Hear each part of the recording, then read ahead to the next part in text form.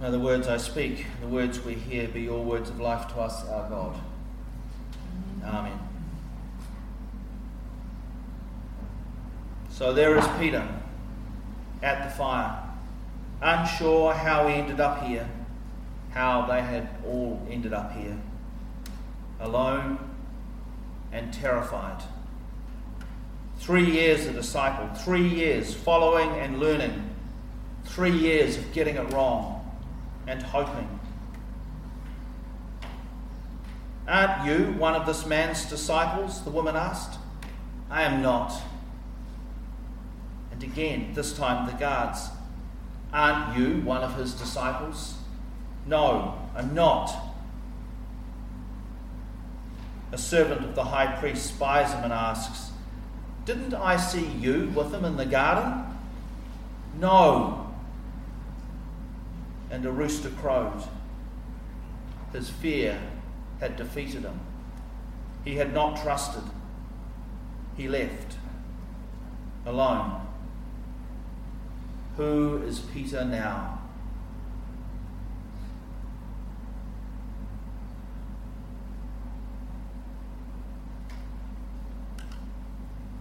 And there is Peter, behind locked doors, in the room with Thomas the honest and the others who could not follow to the end, who could not trust to the end. They are all alone now, in fear and shame. They hide, lost. Who are they now? And Jesus simply says, peace to you. Oh, the joy, the confusion, and, well, it's hard to describe, really. Jesus is no longer dead. Death is defeated. The powers that executed him have lost. And yet, it was all good, Jesus being alive and all, but what now? What does that mean for them? Their shame hung there, locking them out of all that they had had together. They had let him down. They had let themselves down, had betrayed themselves as they hid in their room with doors tightly locked. They had not trusted. And Peter 3 times had denied being his disciple. Peter the disciple, Peter the rock, had died at that fire. And there seemed no way back. It was all good, Jesus being raised from the dead, but really, so what? What now? It was time to rethink everything, time to find a way forward. It was time to go home and to take some time to earn some money and remind himself of who he was, at least.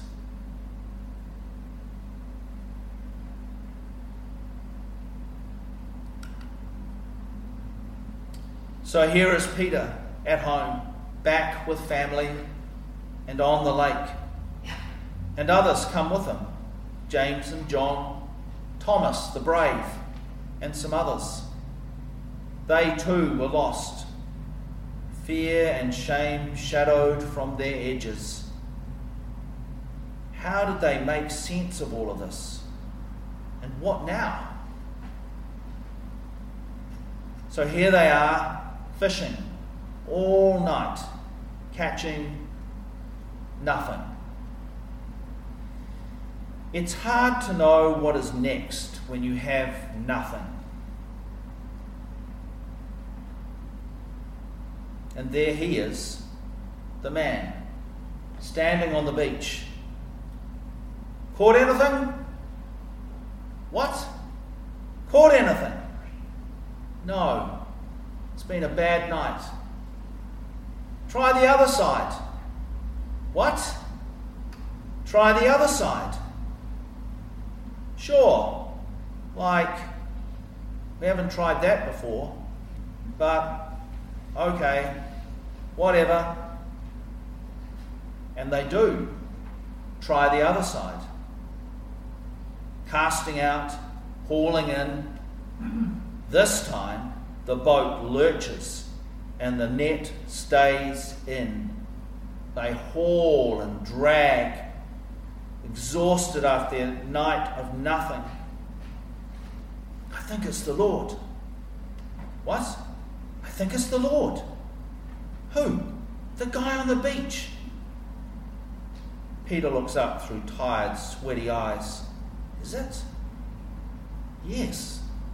Yes, it is. You can't go to your rabbi naked.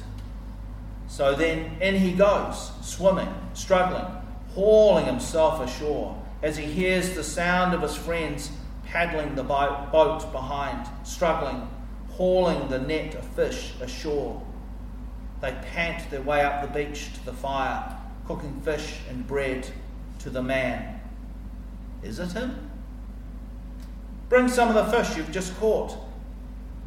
Peter goes back to the net. So full, so many fish, an abundance of fish. Someone will need to count this for the tax man. They share their fish and wait. It's done. Come and have breakfast. He invites them. He eats with them. He honours them. He restores them as they eat together. And as they eat together, they are blessed. Is it possible? Might they be disciples once more?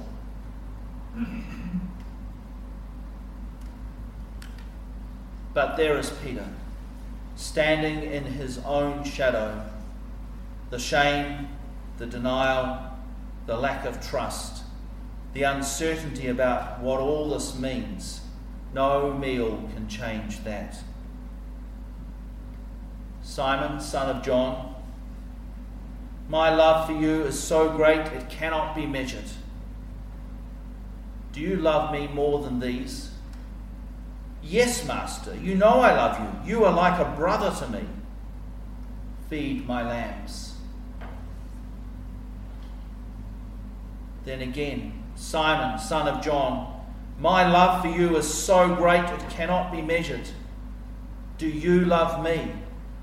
Yes, Master, you know I love you. You are like an older brother to me. Shepherd my sheep. A third time, Simon, son of John, you are my brother. Do you love me? How long must he endure this? Why must Jesus ask a third time, do you love me? Master, you know everything there is to know. You've got to know that I love you. And you've got to know that love has limits. Feed my sheep. Peter stops. The world stops as he realizes he is loved despite all his failings, maybe because of the limits, relentlessly loved with such an abundance like the fish. And he is called anew to trust, to follow again, but not like before, not to who he was, Peter, disciple to the Rabbi Jesus. There is no going back. It is time for something new. He is now a disciple to the risen one, invited, called with such relentless love. They are all called with the same relentless love to be disciples to the risen Jesus. The sun rises and they can go home.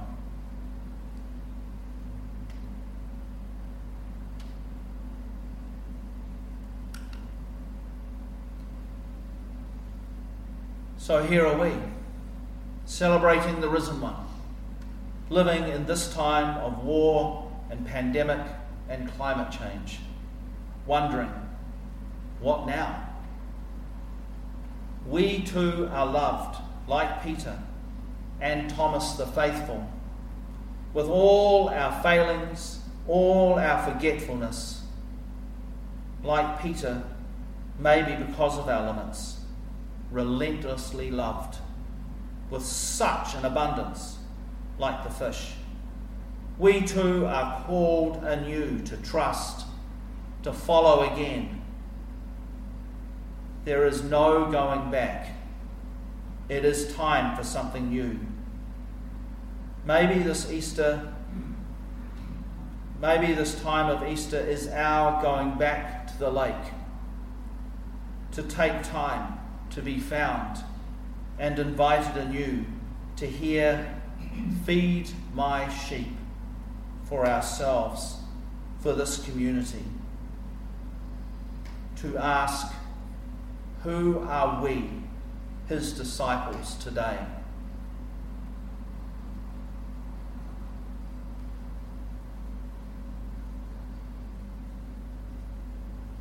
So I invite you to think about what you hear in that story. What it means to feed sheep today. Who are we as disciples of the risen ones looking forward? You can either talk to your neighbour or think about that on your own.